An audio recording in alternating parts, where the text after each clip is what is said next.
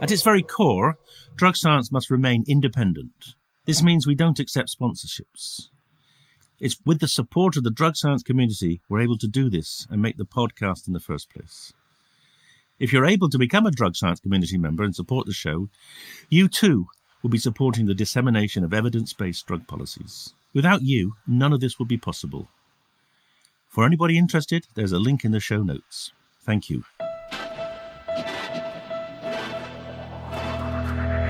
Hello and welcome to the Drug Science Podcast with me, David Nutt. Here we're bringing together experts and activists for a rational, honest and informed conversation about drugs.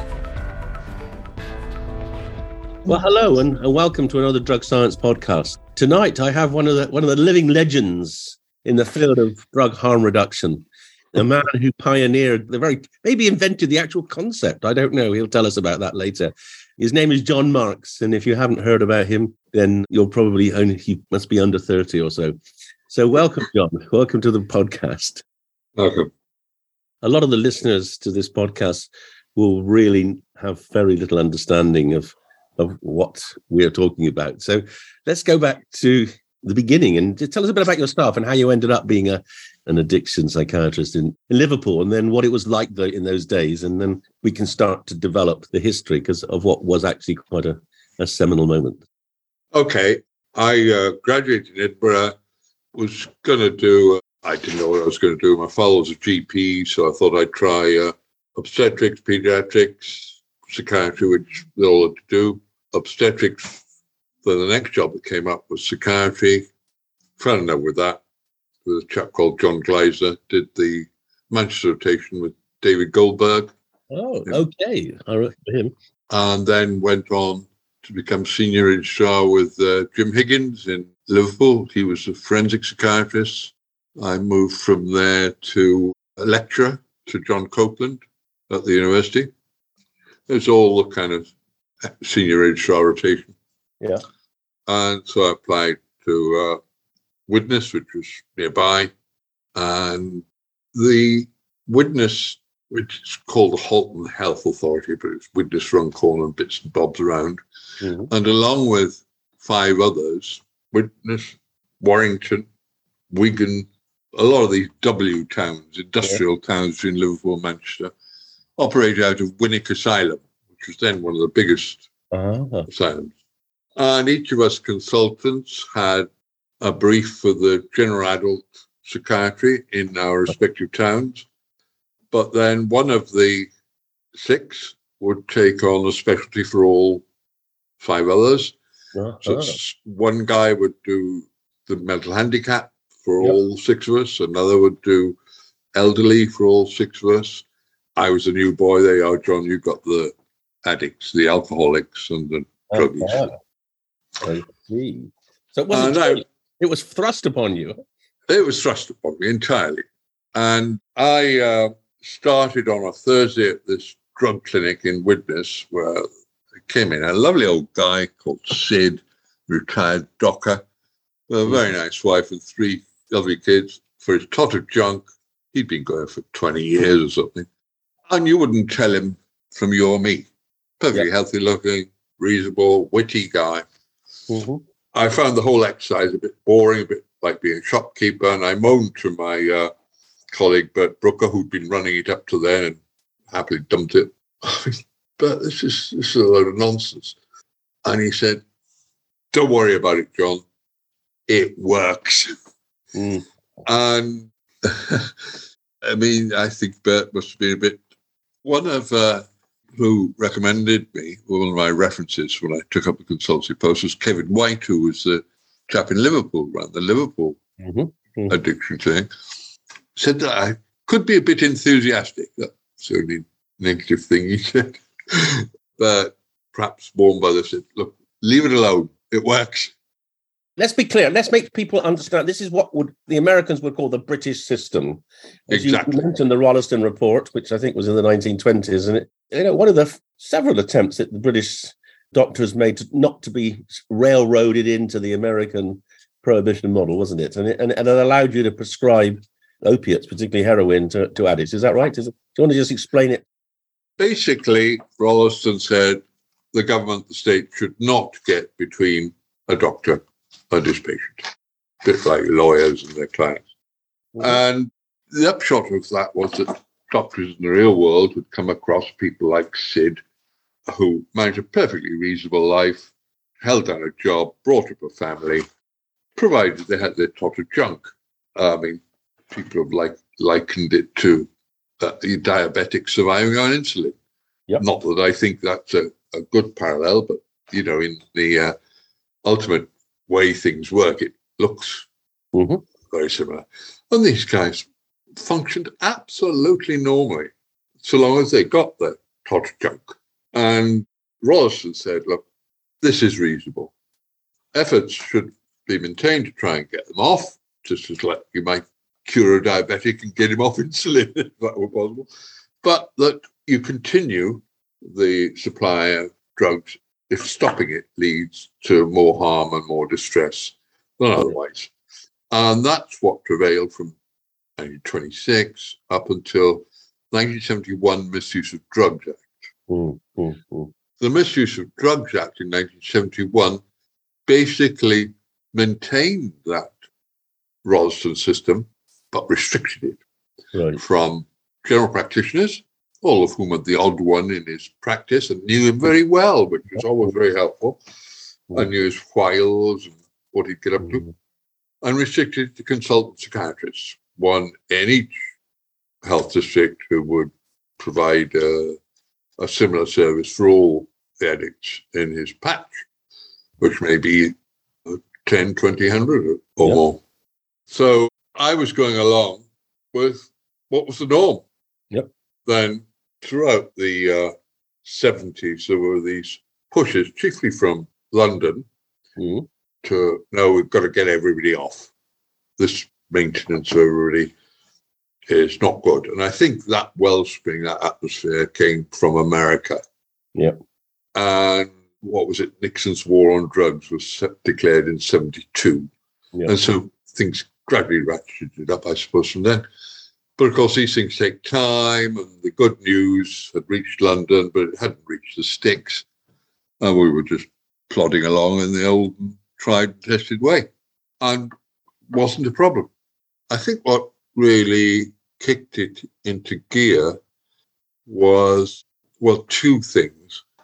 Firstly, Mrs. Thatcher, as was her wont, was fond of empirical tests. I think she was a scientist, a chemist, if I remember, and told the social workers, find out what works, sort this out. The next thing that came on the political in tray was the drug problem. And Thatcher said, right, well, find out what works, and gave out, I think it was 2 million, which divided out, let's say, 20,000 per health district.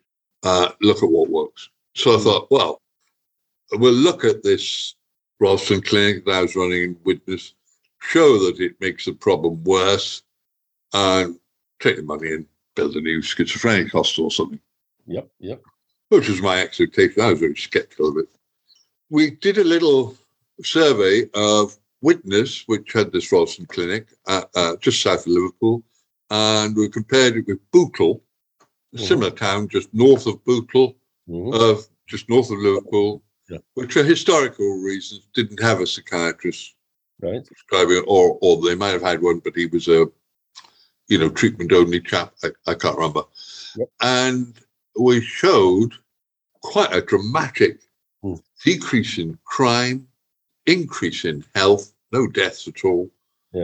And perhaps most surprising, I kind of thought, well, if you get clean drugs instead of dirty drugs, they're more healthy. If you don't have to go and burgle to get the drugs, there'll be less crime. But I thought, it would spread more. We found the opposite. A 15-fold reduction in incidence of new cases of addiction.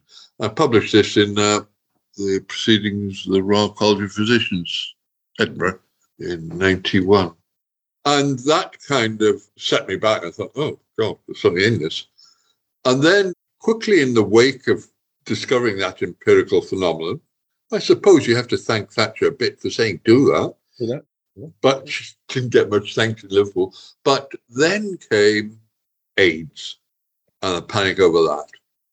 And Sir Donald Wilson, the chairman of the Regional Health Authority, hearing about Widnes, I think, said, look, come and set up a full-time clinic in Liverpool, because Liverpool, a bit like Manchester and these big cities, needed somebody full-time because there's so many of addicts.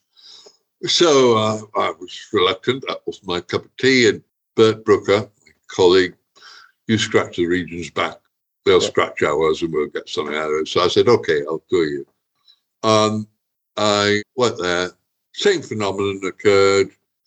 Falling crime, improved health, not a single case of HIV, and reduction in incidents, which the police were very pleased about. And Marks and Spencer were so impressed in the drop in shoplifting from the city centre store that they put up, I think it was 90 grand for the first harm reduction conference in 1990. Wow. So that's a replication. You did an audit and then you did a replication. So it kind of pretty convincing by then, yes? Yeah. And of course, it had started attracting the press and all these kind of characters, because, of course, drugs was like rock and roll and sex, something that makes the news. Yeah. And all these guys started coming to talk to me, and I, being a bit naive, thought, well, this is good hard science, empirical news, good news, and spread the good word and say, yes, it works, da-da-da-da-da. They all got very excited. And fortunately, the health minister at the time, a chap called Norman Fowler, very shrewd cookie, very good.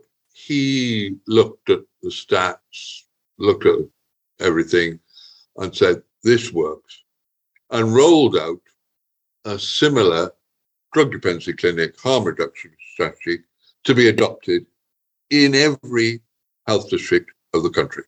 Mm-hmm. That's really when it was on a roll. And as I say, the press got more and more interested.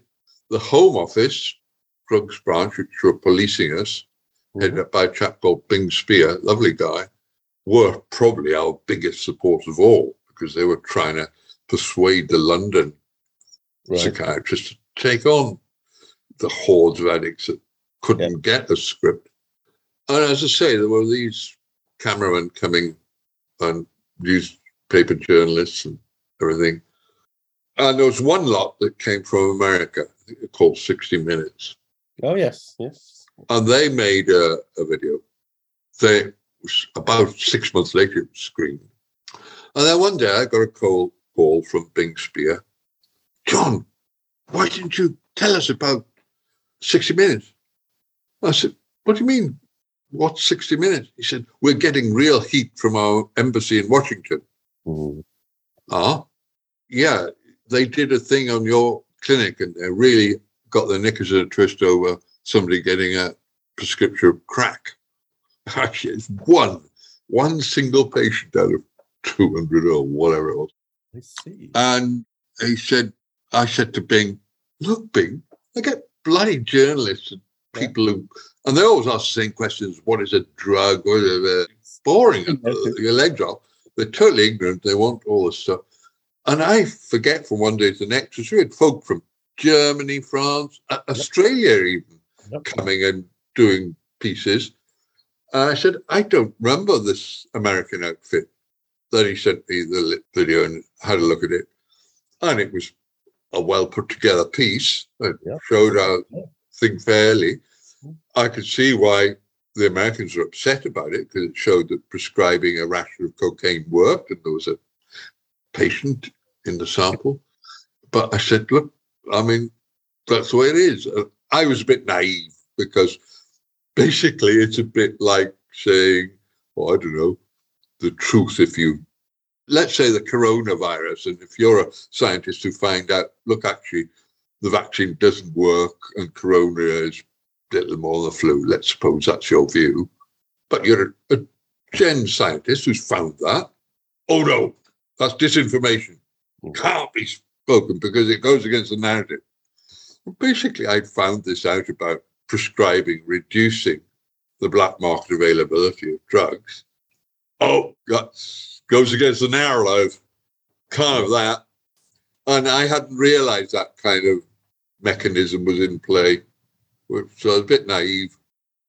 I think at that time it probably wasn't until, as you say, certainly Nixon would have provoked it. But I had a suspicion that the pressure came from Reagan. I don't know. You may be right. All I know is that we got a lot of political flack. Yes. And eventually Maggie, who owed Reagan one over the Falklands War, caved and said, okay, we've got to keep the Americans on side, close that down. And then it was rather funny because Bing said, well, actually, you can't. What he's doing is legal. And we support it.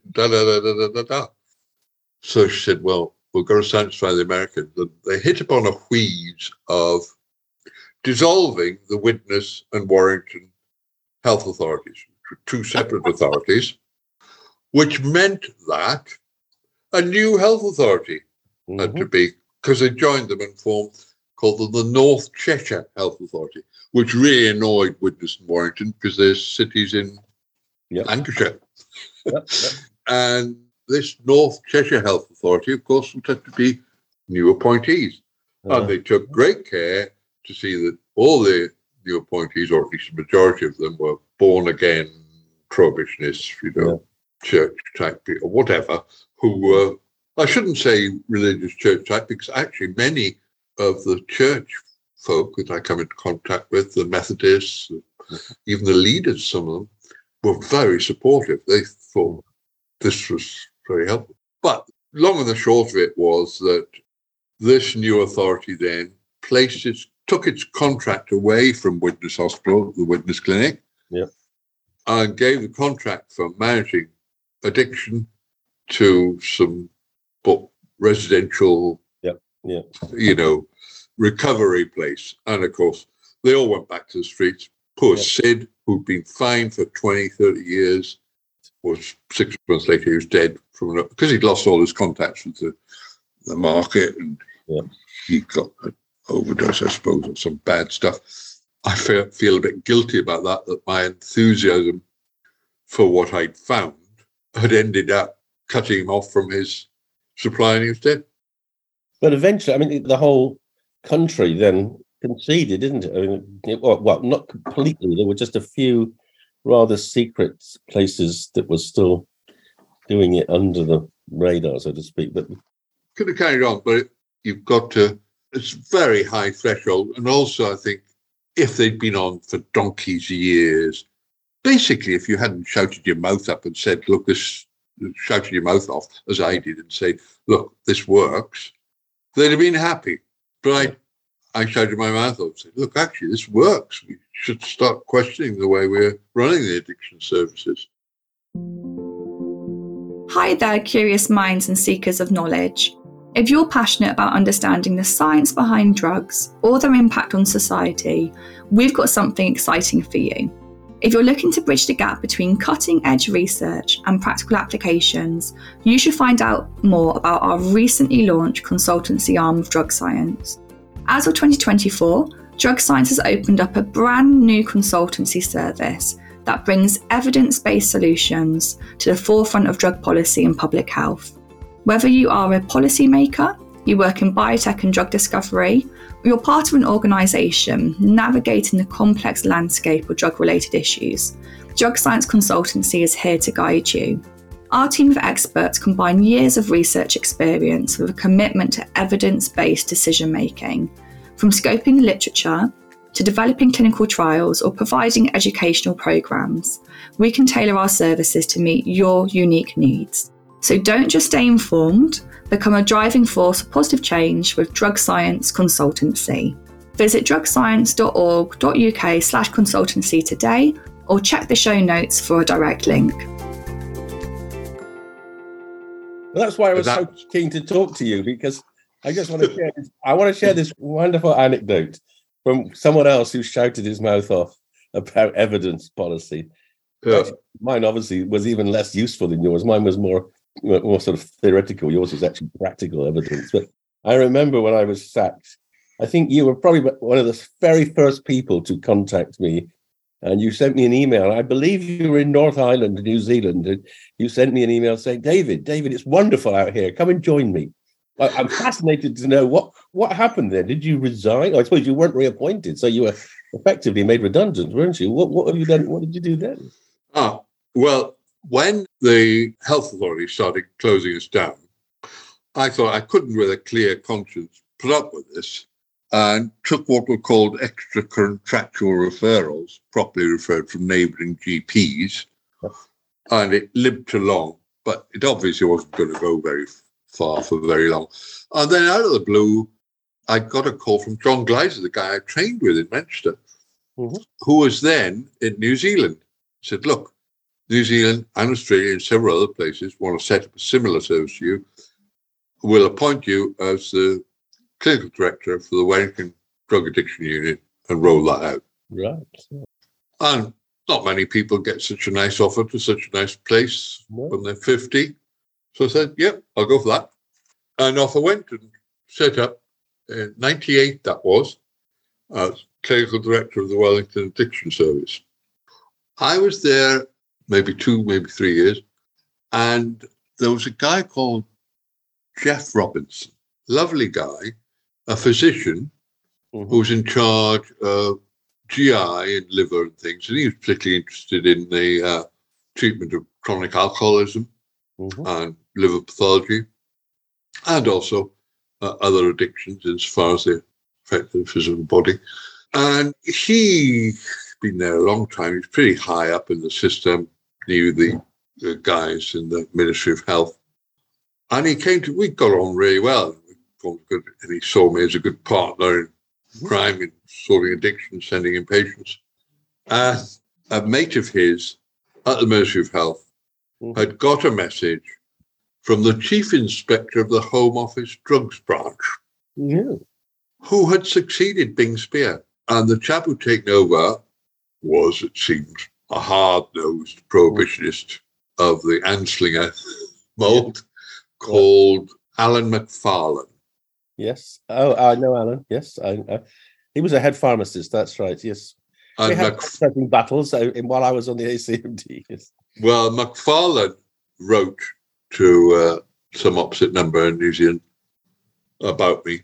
This man is dangerous. He misuses his licenses, which I never did. Absolutely dotted every I and crossed every T, as Bing Spear would have happily agreed. And that sunk me as far as New Zealand government was concerned. I think also this was the time, a drug-free world by 2008, and the United Nations meetings and all sorts of nonsense. And then the next thing I got in the wake of that, they couldn't fire me. So it was really very unpleasant. The manager, pretty unpleasant guy, over the immediate place, not a doctor at all, some kind of hitman who had been said, look, get rid of Marks. And basically what he did, he got the staff, the nurses and all the others, to get patients, are you satisfied with Mark's treatment? Oh, he didn't prescribe. One case, he banged the case notes down and it made me frightened. Complaint. Yeah. Complaint went in. Actually, that case, the chap was mentally handicapped. So it would have had to been one of his people wanted to earn some brownie points, put in a complaint. I had to then write Reams, the medical council, explaining the situation. And they were coming very soon at half a dozen a week, which was usually up all my time, and it's very unpleasant. Yeah, that's good. And the Medical Defence Union said, these guys are off the rails. These absolutely poisonous. I get out, John, they said, because this is vindictive. They eventually got a good deal, 3 months salary without work, and go wherever you want in New Zealand and leave you alone. So I did that. I ended up as clinical director of psychiatry in New Zealand, in Gisborne, in the northeast, the Maori area, which is, it's just 2 degrees short of the dateline. So it's as far east as you can get. So I was in internal exile, if you like, in New Zealand. But I saw out my time there. Very enjoyable, really good experience. Lovely part of the world. Now you're in Vienna, is that right? But you were in Italy the other week when I was trying to contact you. What are you doing with yourself these days? I'm not guilty of Italy, but I married for my sins a Viennese. Uh-huh. So that's how I ended up in Vienna. But during my last 10 years at Gisborne, I had the good fortune to get a sabbatical from the local health authority, and I used it to study the electroencephalogram. Okay. And basically, I found a correlation between electroencephalogram and psychometry. Psychometry, the big five that all psychologists use. And formulated both a theory of addiction and of treatments of things varying from addiction to schizophrenia. I published a few papers there. One thing just to say, if you send those information on those papers to James, we'll put them up on the website when this goes live so people can make reference to them. And also, you did write up that very famous, that paper that you published in you said it was Royal College of Physicians. So was that the Lancet? Edinburgh. That was the North Wind and the Sun back in 91. I mean, really important you put the reference there so people can, because that is a true classic paper, and I want people to, this truly, I think, it's one of the worst examples of a non-evidence-based policy, religious, puritanical, moralistic policy that in any field, and it's certainly done massive harm to people who use drugs. And you might have heard, I don't know if you heard, but I think just last week, the current government has announced that it's going to start investing again in the treatments that you were doing routinely. I didn't know that. Yes, whether it'll happen, but because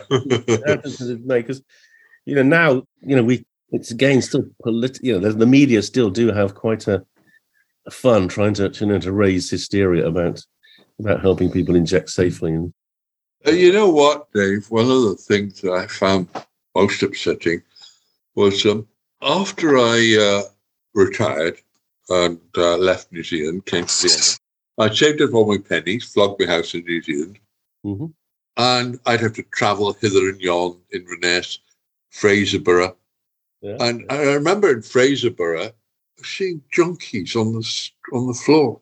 A picturesque little fishing town with a very old university, now closed. As safe a place as any that you could think of. Yeah. And even that was flooded with what are they called, these country lines, or whatever they are. Yeah. The current policy has been like a balloon.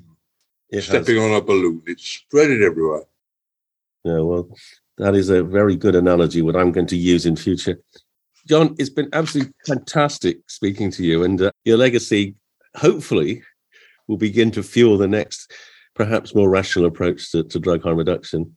Thank you very much for coming on, and stay well. And if you ever feel inclined to write pieces about lessons, we've got a journal, Drug Science, Policy and Law, which will be delighted to publish them. So I do hope you'll stay in touch. Thank you very much. Thanks, Dave.